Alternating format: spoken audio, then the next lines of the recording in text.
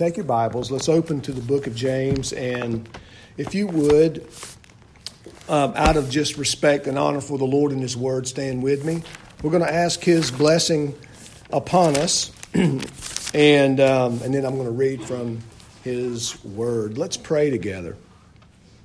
Now, Father, we come now to the preaching and teaching of Your Word, and we humble ourselves before You, Lord. We willfully submit, Lord, to the teaching of Your Word, Lord, the Word that we are going to bring ourselves under. And we ask, oh Lord, that You would liberate and, Lord, free our minds from ignorance, lust, Lord, in all prejudices, Lord, any of those mental and sins that keep us from fully enjoying You and, Lord, fully serving You in the way that we should and ought. Lord, liberate our emotions. Set us free, O Lord, from this enslavement, these fears that often plague us from fully acting courageously for the gospel.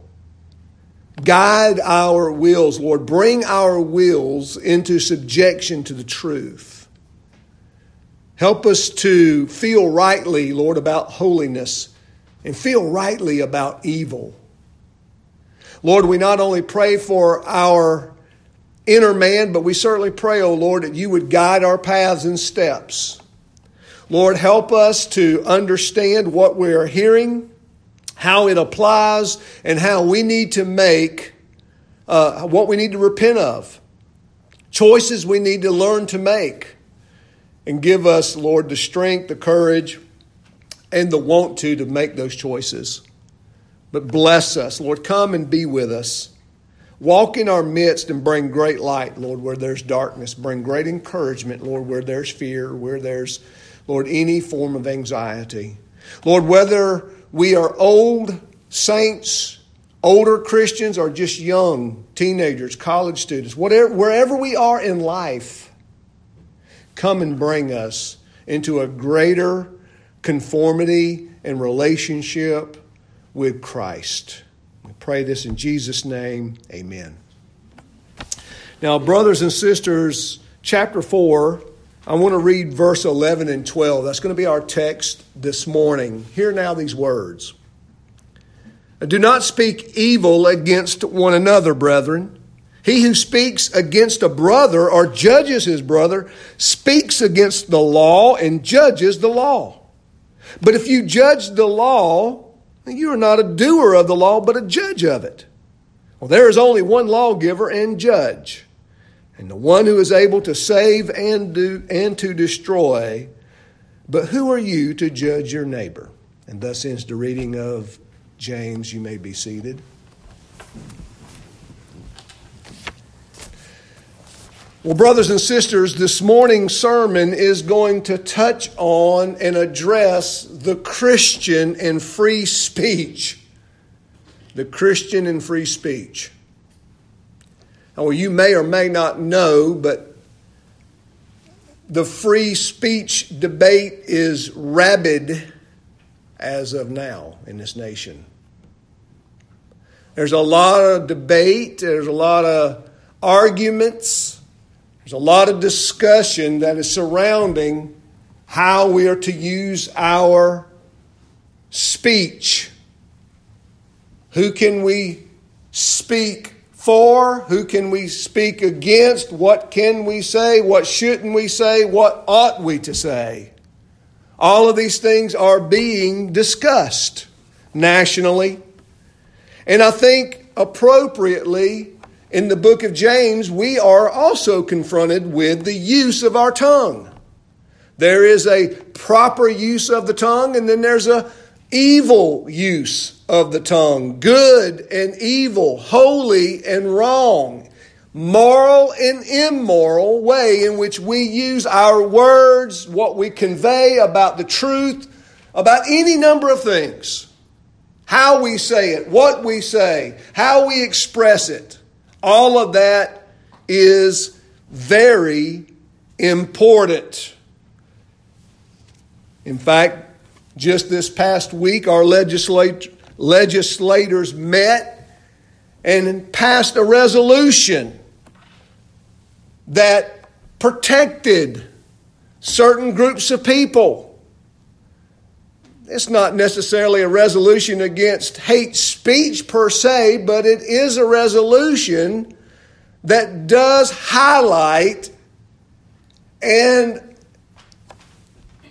promote very caution when you speak against certain groups of people. And this bill or resolution passed overwhelmingly. Now, Christians were not mentioned in this group. Now, we weren't the only ones not mentioned. But Christians were not mentioned in these protected groups. The debate is not only on a national scale over free speech, but the debate rages in our higher academic schools. Academia is rift with this First Amendment right. What will be allowed on campus? What's allowed in the classroom? Who can you speak for? Who can you speak against? And there is to be truthful, there is great error on both sides. Last week I made the statement, and I think some of you caught it and seemed to respond at least facially to it, and I said, I'm not a conservative. I think providentially the book, the passage that we're looking at this morning will help me give an opportunity to describe what I meant by that.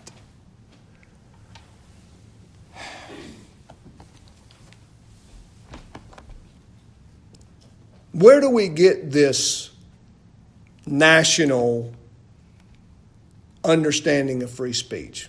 Well, we get it right out of the Bill of Rights, the First Amendment. Here's what the First Amendment of the Bill of Rights says. It says, Congress shall make no law respecting an establishment of religion, or prohibiting the free exercise thereof, or abridging the freedom of speech, or of the press, or the right of the people peaceably to assemble, and to petition the government for a redress of grievances. Now, my point in reading that this morning is not to go into a commentary on each point. I want to relate this amendment to a higher law, God's law. And I want us as Christians to learn to exercise and train our discernment when we engage in these conversations or debates, whether it be at work or in the classroom or at a restaurant. We want to be clear-headed and minded as we discuss these matters and not get caught up in the rabid emotionalism that often surrounds this discussion.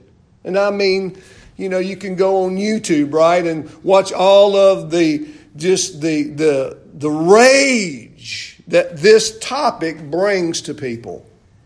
Now, as we look at this amendment, this First Amendment, there's a primary nationally understood, this is nationally understood in one way. And it is this. It's the protection of practices. That is the conservative view. There are two views that I want to look at, the liberal and the conservative, and then we're going to look at the Christian. The conservative view is this, that a person is allowed to say anything they wish to say. Right or wrong, doesn't matter. Evil, good, doesn't matter. But he has a right to say it. He or she has a right to say it. And they view this, and I think, as a staple of liberty. As long as the nation can be sort of free, there should be an opportunity for people to be able to say whatever they please. Now, under this understanding that we ought to be able to say anything we choose to say, no matter what, this is the protection of things like pornography. Pornography is protected under this amendment.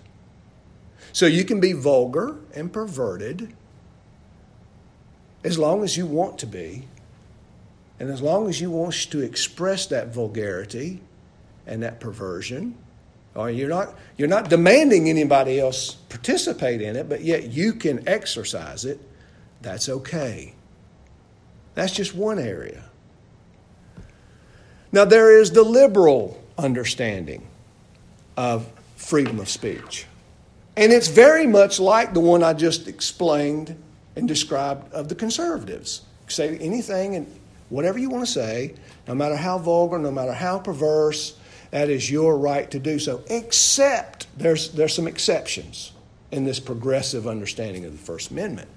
The exceptions are certain classes or distinctions of people that are protected under that amendment. Not everybody's protected under that amendment, but certain classes of people are protected under the amendment, and you should never speak evil or wrong or harshly or against these groups. So they protect these certain classes of people. Now, those classes can speak evil of others. They have the privilege of the First Amendment. They can speak evil of others, and it's okay. But the majority of people are not able to speak against the classes of people. Now, that class can change all the time. It just depends on who's making the laws, right? And what I want to point out is how arbitrary this is. Now, why make this point? Well, I want to make the point because, brothers and sisters, Christians ought to live by a higher standard than the norm. When I made the comment that I'm not a conservative, that I'm a Christian, this was what I had in. This is one of the things I had in mind. Let me say this, and I say it because I want you to think about it. Literally, think about what I'm about to say. I don't personally believe that George Washington and others sacrificed and died, sacrificed their wealth, their estates, their own livelihoods, and their very lives for the protection of pornography. Or any other perversion or vulgarity. It's hard for me to personally accept the fact that men, that we have hundreds and hundreds of letters that had some form of a worldview, Christian worldview, had some understanding of integrity, would die for another's right to be perverted. Now you say, well, that's a stretch. Would you die for somebody's exercise to be a pervert? Would you do it? Would you sacrifice your livelihood? Then why do you think they would?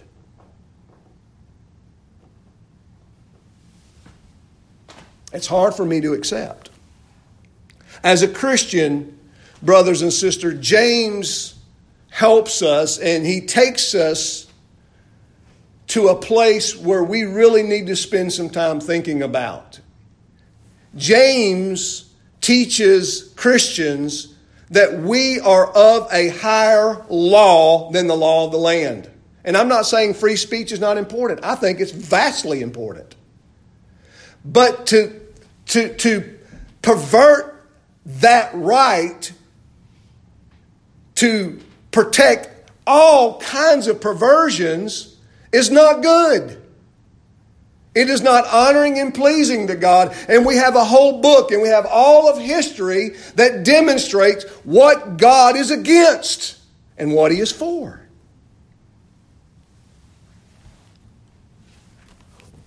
Look with me at James and let's begin looking at this better law. First point I want to make this morning from verse 11 is that we should not allow malcontentment to be the motive of judging others. We should not allow envy, malcontentment, maliciousness. These are all personal lusts. These are all things that we struggle with. Calvin says there's not one of us that's not described in the book of James. We all have the ability to be envious, to be hateful, to be bitter. These are personal desires and emotions that the Christian must learn by God's grace, His Spirit, and His means of grace, the Word of God, to come and put those desires, evil desires, not all desires are equal, are they? There are bad ones and there are good ones, but we should put these to death.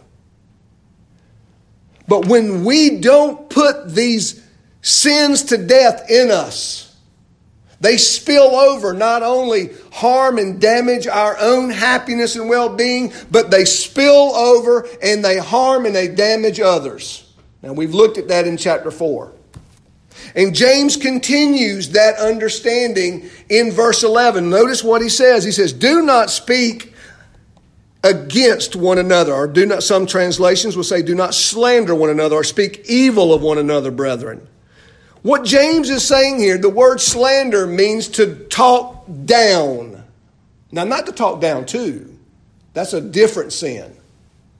We can talk down to others as we believe we're better than others. That's not what James is meaning. That's not what James means here. James means to talk down. That is, this slander or this evil speaking is the talking down of others to do what with ourselves? When we talk others down, what do we do with ourselves? We raise ourselves up. To talk down about someone else is to exalt ourselves. If I can make this person look really bad, I can make myself look really good. And that applies to a person. It can apply to a family. It can apply to a church. It can apply to a nation. And James says, don't do it. Now, James is already, we got to take what James is saying in context, don't we? I mean, go back up to the beginning of chapter 4. What are the source of quarrels and conflicts among you? Notice this chapter is filled with questions. Questions that are designed to cause us to look in the mirror, look into the perfect rule of God's Word so that we might judge ourselves. You know what James called it in chapter 1? The law of liberty. The law of liberty. He says, it's not the source of your pleasures that wage war in your members. You lust and do not have. You commit murder. You are envious. You can't obtain it. You fight. You quarrel. You know, all these things. These are the ideas. This is what James is working with here. He says, brothers and sisters, look, don't let your maliciousness, your malcontent spill over into your judgment of others. Now, if you harbor hatred in your heart, how accurate is your judgment going to be of the person you hate? How accurate is it going to be? If you envy someone or some group or something, how accurate is your judgment going to be about that? That's what James is referring to here. Do not speak evil against one another. And of course, he's addressing this sin in the church body, isn't he? One another. Brothers, sisters. If you go back over to chapter 3, look at verse 1 of chapter 3. See, this is just this strand of thought, this chain of thinking. Look what James is dealing with. This preeminence. This preeminence. The exaltation of self. The exalting of self over others. To be their teacher. To be their guide. To be their judge.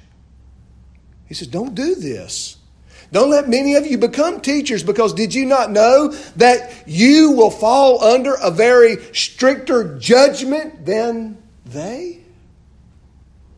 So James has not divorced the rest of the letter from these thoughts that he's been building upon. He's laying them out to us, and now he's addressing and he is dealing with what it looks like when we have our hearts filled with all of these lusts. It spills over into how we judge or critique our brethren. James, as I will point out, does not say not to judge.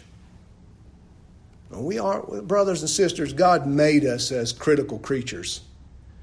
Why did God, why? Because we're reasonable. We reason, we think. You can't have judgment and not have thinking. If you are a thinker, you're going to have criticisms, you're going to have judgments, you're going to have perceptions. They go hand in hand. And, unless you want a dullard and a dumbed down people, then there's going to be no discernment, no judgment, no thinking. But if you're going to have an intelligent, reasonable, thinking people, you're going to have judgments and discernments to make. We make them all the time, every day. Many of these judgments and discernments we make are for our well-being and protection. I may see something very shady going on over here. I make a judgment not to turn in there and get my gas. Right? Because God has given us the ability to look at a situation and make a judgment call about it for our protection.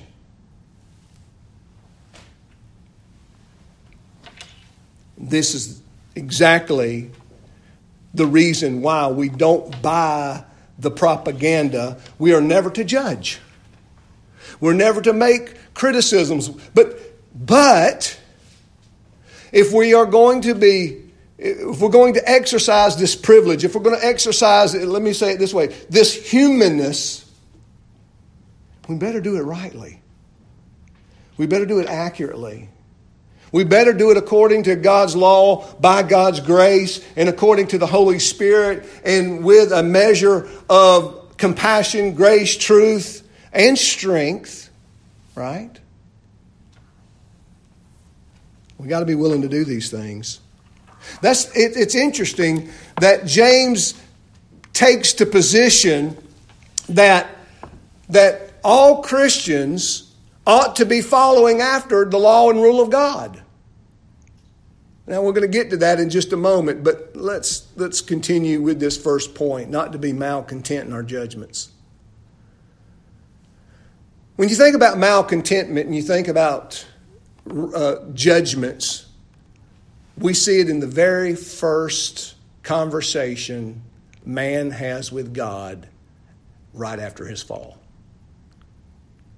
The very beginning of the world, right after man rebelled against God, and when God comes down in order to bless man and to restore him and to heal him and to bridge this gap that's been created by their unholiness and sin, what does man say when God speaks to him? Well, it's the woman you gave me.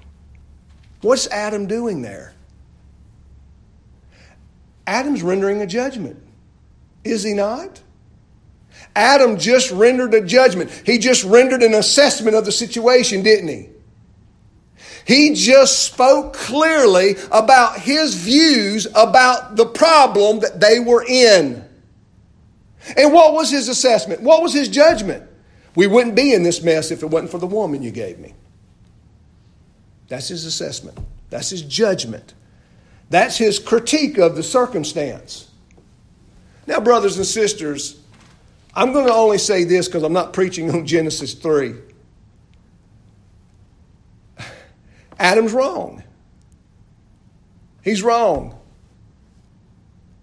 He's failing to take responsibility. That's not what he should have said. He not only misinterpreted the whole situation and scenario, but he puts the blame at the wrong place. God, it's your fault. It's this. You should have gave me a better woman, and we wouldn't be here. Adam's failing to take responsibility for his own actions. He misjudges the situation, doesn't he? He misinterprets the real problem. The real problem is not the woman. The real problem is his heart. That's the real problem. Okay? Let's look at a couple of passages of Scripture to support some of this. Go to Ephesians chapter 4.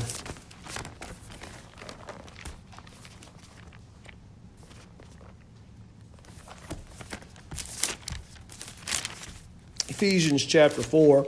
Chapter 4 has a lot to say about speech as well, but let's look at verse 30 through 32. It says, "Do not grieve the Holy Spirit of God, by whom you were sealed for the day of redemption.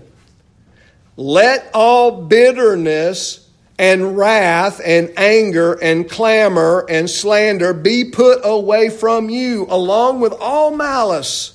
Be kind to one another, tender-hearted, forgiving each other, just as God in Christ also has forgiven you." Now notice how Paul commands, don't grieve the Holy Spirit. How do we grieve the Holy Spirit? We grieve the Holy Spirit when we harbor bitterness, when we harbor wrath and anger and clamor and slander. When we harbor malice, we are grieving the Holy Spirit. And Paul says, well, don't do that. You have got to exercise God's word and your heart. What did James say? Cleanse your hearts. Cleanse your hands. Purify yourselves. We have got to recognize who's above anger. Who's above being angry at somebody? Who's above hating others? Who's above clamor and slander? I don't want to grieve the Holy Spirit. I want the Holy Spirit to have full access and power in my life to bring me all the things that God has intended for me. I want that. In order to have that, I need to die to these sins. I need to kill these sins in me so that I don't grieve the Holy Spirit and the work of the Holy Spirit in my life. Let's look at 1 Timothy chapter 3.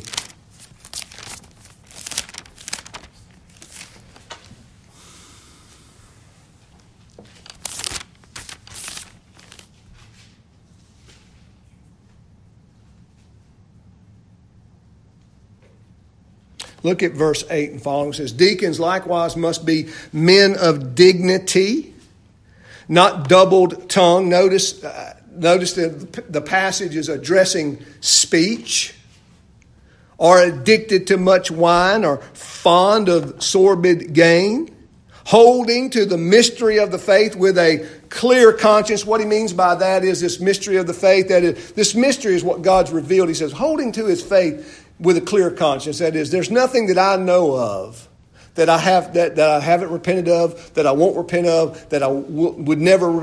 My conscience is clear as I walk with God about myself and sins. Okay? That's what he means by a clear conscience. It says, these men must also first be tested, and then let them serve as deacons if they are beyond reproach. Women, likewise, that is, dignified, not malicious gossips, but temperate, faithful in all things. Deacons must be husbands of one wife and good managers of their children and their households. For those who have served well as deacons obtain for themselves a high standing and a great confidence in faith that is in Christ Jesus.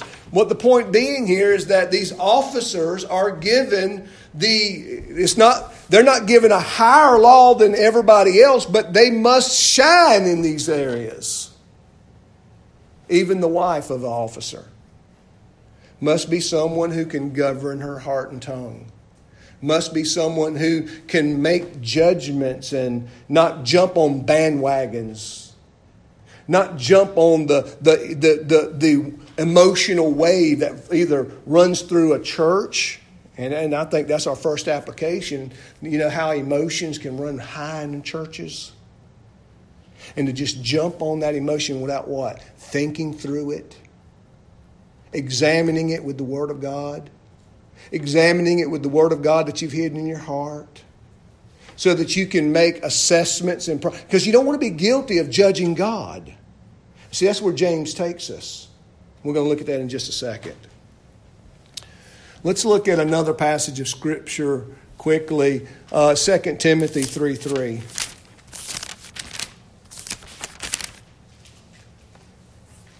Now notice, Paul gives a description in this text of Scripture. He's describing those that that are not Christians. He's describing those who are unbelievers, and these unbelievers are found both outside and even inside the church. Believe it or not.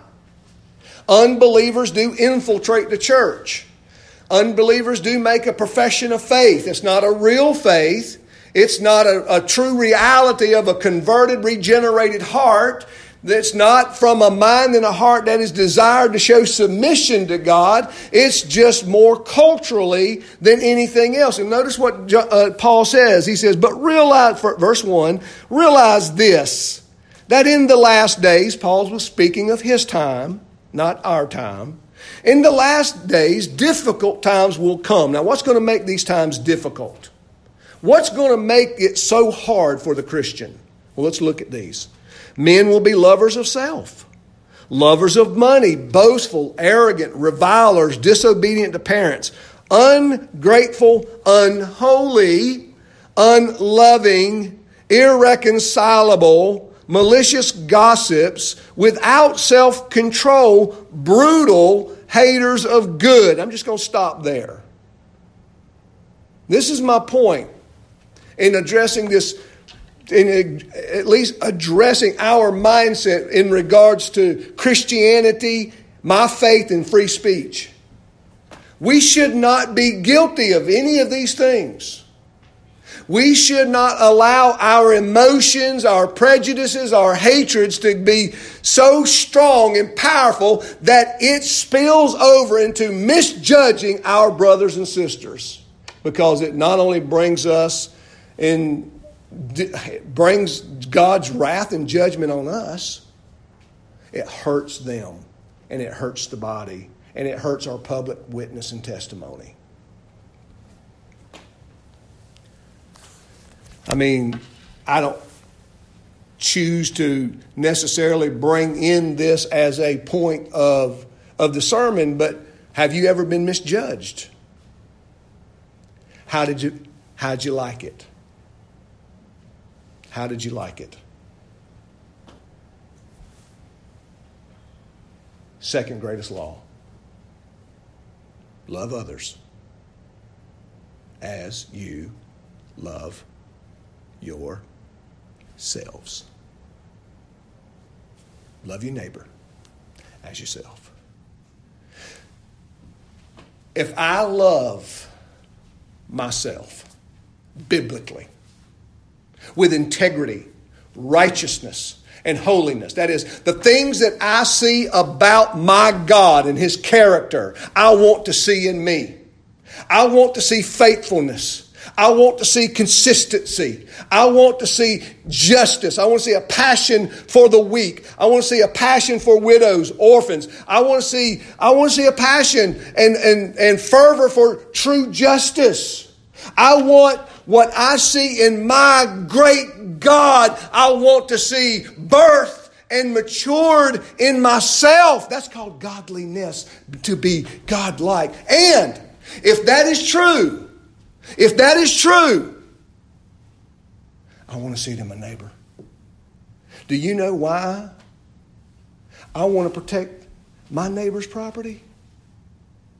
Because if they can come and steal his property, they can steal your property. Yeah?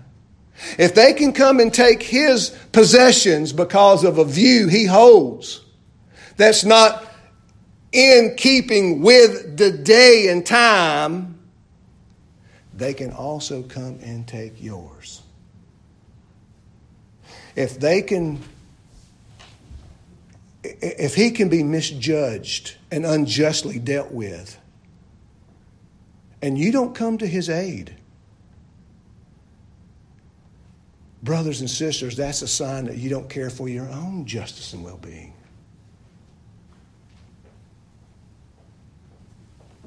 if I truly care about emulating and patterning myself after God, I'm going to be concerned about your property, your name, your possessions, your well-being. That's absolutely the basis of the law. That's the foundation of it. Right here, what James is saying is, listen, you wouldn't want others to do you that way. You wouldn't want others to judge you according to some hatred and malice and some root of evil they have against you because you're nice, you're well-liked, you're respected, you're tall, you're short, you're cute, you're educated, you're all of the things that they may envy or they may despise. You don't want to be judged on that. I actually heard a professor from the University of Boston say, you know what, we just need to quit judging people on character and start accepting them for their classes. That's dangerous. That's dangerous. We can talk about that at lunch. All right. Number 2, God's law binds all men equally and without exception. God's law binds all men equally and without exception. Not our personal whims or preferences. God's law. Let's look at the text back in James.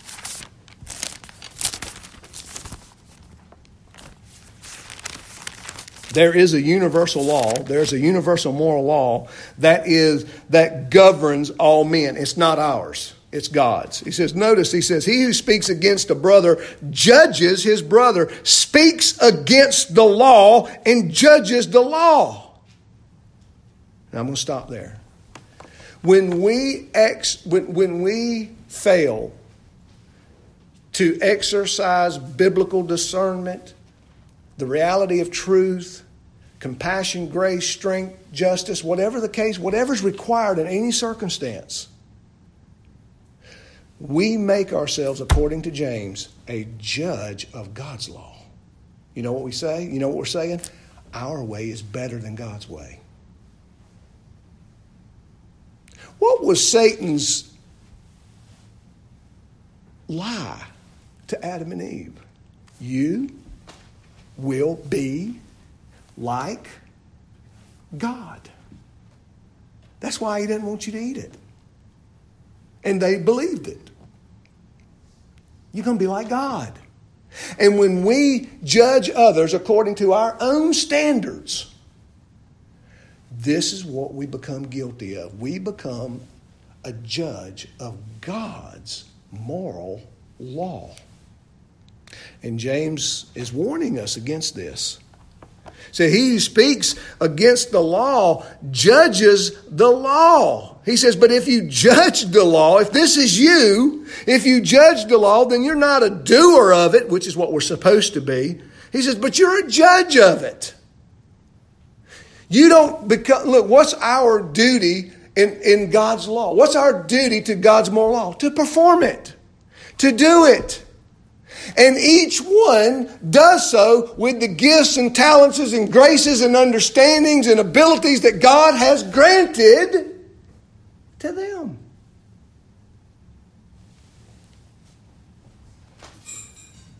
You know, I think about, I'm reading, I have a book in my book list. It's about the conscience, and it's about how the conscience is governed by God's law and how that governed conscience works itself out into society. And it's always, it's an area that I think needs to be opened up that we don't know much about. And men and pastors and congregations several hundred years ago had access to the kind of teaching that helped in this area. But here's what the theologian went on to say. He said, let's say our government passed a law. Now, we believe in the doctrine of the fourth commandment. We believe there's a moral obligation for God's people to assemble and meet on the Lord's Day, right? Or on a Christian Sabbath, to worship and serve Him. We believe that God is sovereign over time. What happens if a government says you can't do that? What does that look like? You're going to be punished severely if you do it. Well, a Christian should strive to do it the best way they can in the opportunities they've been given. But here's what the theologian says. This is what I want to point out to you. He said, but in the Christian's conscience, in order to keep his conscience crisp and sharp to God's law, he also knows that by not assembling, it's wrong. Because God deserves it. No matter what. But he's unable to. And he keeps his conscience crisp by saying, Lord, forgive me for violating my conscience. Forgive me. Lord, I don't want to put it away, because what would we do? How would you harden? How would you damage? How would you destroy your conscience? By saying, oh, well, I can't do it, so it's a big deal. Oh, well. No big, yeah, we can't do it. Let's move on to something else. That's how you harden your conscience. The theologian says, no, you want to keep your conscience sharp and crisp. You want to keep it in regards to the word of truth. Say, oh, Lord, if I could gather, I would. Oh, Lord, if I want to gather. Don't take this away from me. Keep this desire so strong in me, God. Don't let it go away. Though my conscience pricks me all the time, Lord, I'm begging you, keep it sharp and crisp to the truth. Because what happens when that conscience no longer beckons you to do right? What happens? What happens? Nothing good. Nothing good. The door is open to all kinds of evil. Okay? God's law binds men, not our whims, not our pleasures. Turn with me to Romans 14. We only have time to look at just a couple more passages, and then we'll have to move on. Romans chapter 14, Paul is addressing this transition period that the first century church finds itself. I mean, they're coming out of the sacrificial system. They're coming out of worshiping on Saturday. The Christians worshiping on Sunday. And so there was this major transition between these establishments, right? And it caused problems between Jew and Gentiles and believer. And Paul goes, no, wait a minute. You need to learn, number one, not to exercise your law over them, but you need to learn to be patient and compassionate. You need to learn how to deal with one another as brothers and sisters. And now Paul deals with and addresses this sacrifice of meat and who can eat it and who cannot eat it. Because some of them were coming out of pagan worship, and they said, well, this meat's been offered and sacrificed to these gods. What they would do is these priests would offer up this meat. But then they would take the meat off the altar and they'd sell it in the market. Okay? And they say, oh, I can't eat this meat. It's been offered to this idol. My scruples won't allow me to eat and partake of this meat. But they were poor. The most affordable meat was the meat that had been offered to these idols. Now, listen to me. Let's just say you have a very limited budget and you can only afford this meat. Do you let your family starve because of the scruples of another? Or do you buy this meat and feed your family? See, this is the situation they kind of find themselves. Look at what Paul says, verse 1, chapter 14. He says, now except the one who is weak in faith.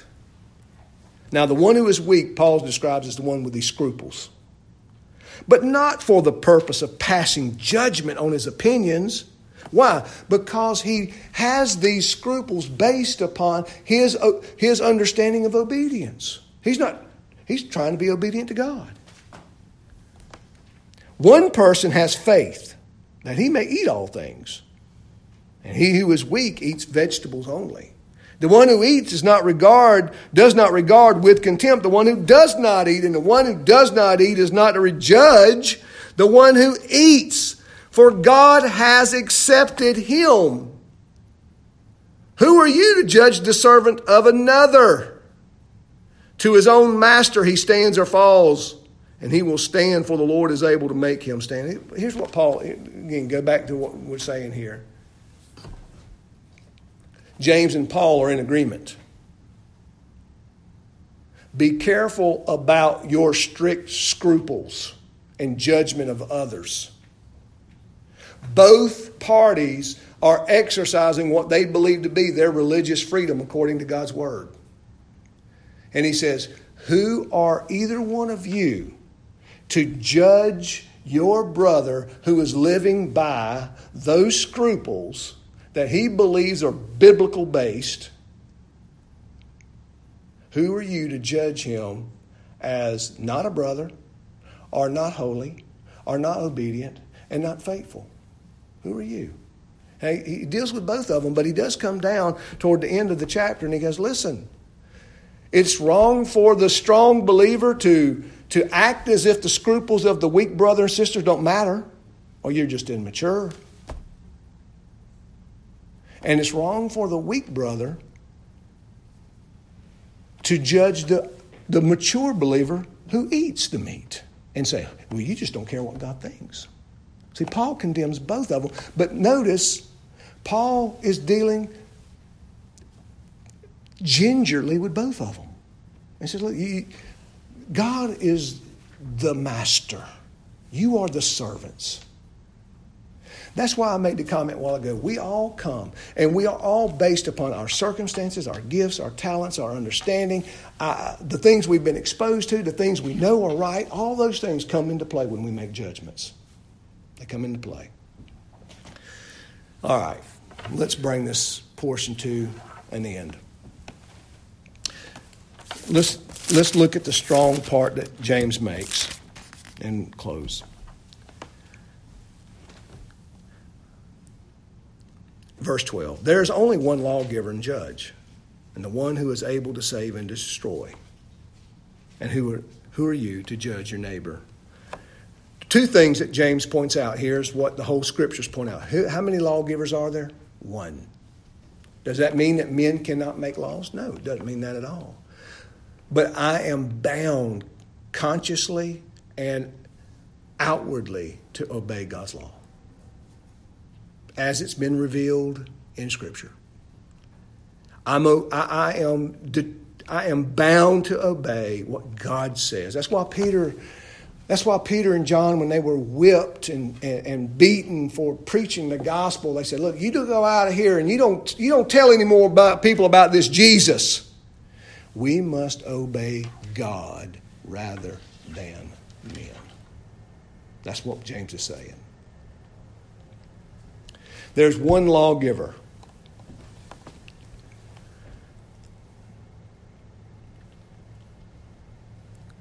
One judge. When we stand, my brothers and sisters, part of the gospel is there's coming a day when there's going to be a judgment. And the Lord Jesus is going to render a judgment.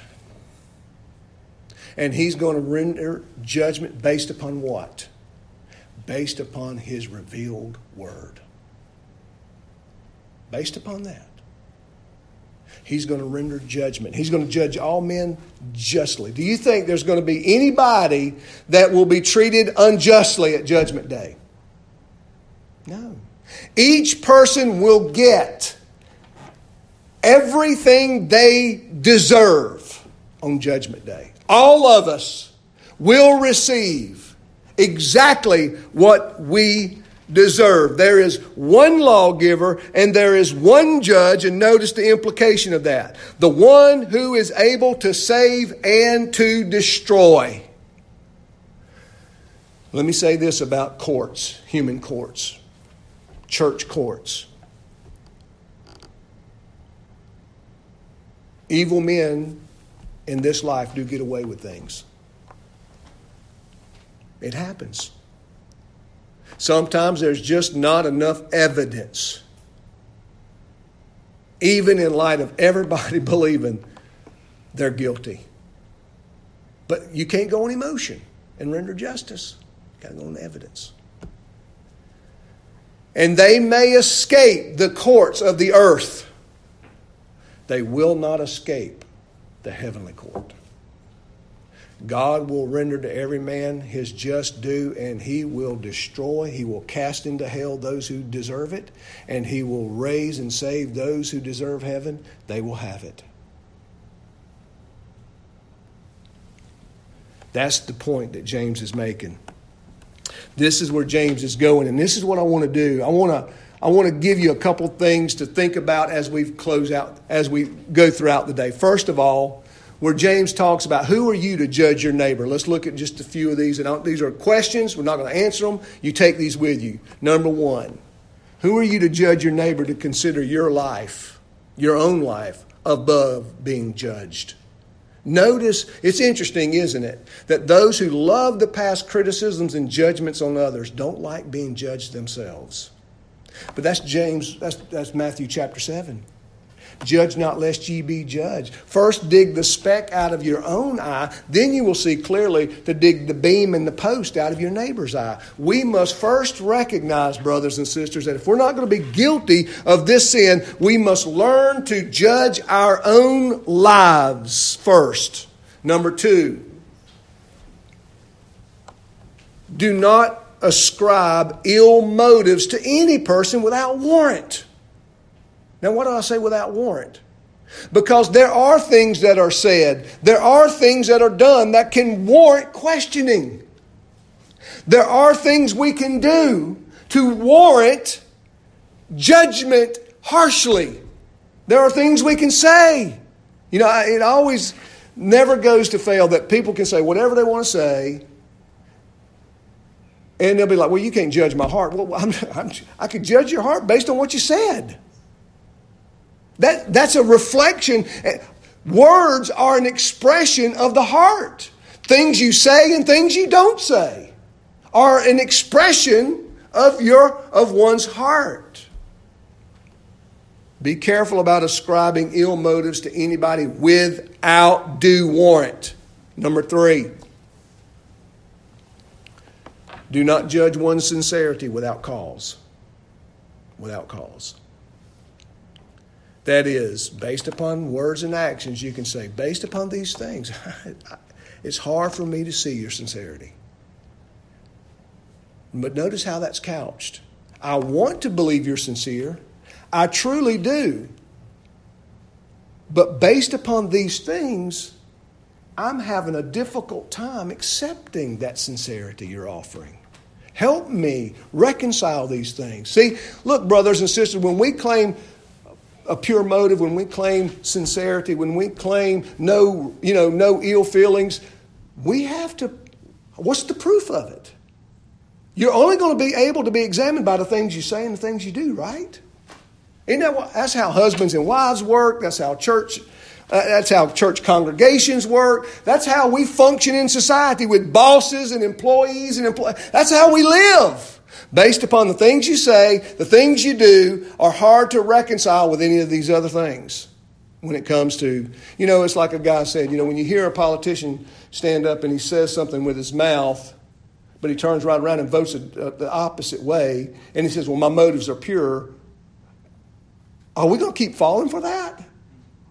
Are we really going to keep falling for these things?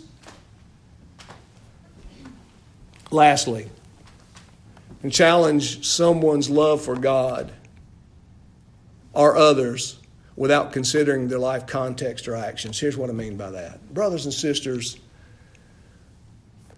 if there's anybody in this room going to be judged harsher than anyone else, it's me. You judge me harsher than you judge anybody else in this room. Based upon knowledge, understanding, experience, how long I've been a Christian, things I've been exposed to, the people I've read, all of those things. But as you deal with others, you have to take into account what they know, how they live consistently with it, what they don't know, how long they've been a Christian, what they're exposed to. All of these things matter. When we begin to assess the situation, we must always take into account life context. We've made decisions as this church, as a court, not to do certain things based upon the weaknesses and context of life. And they made determinations on how we acted and responded to them. So much more I could say, and I know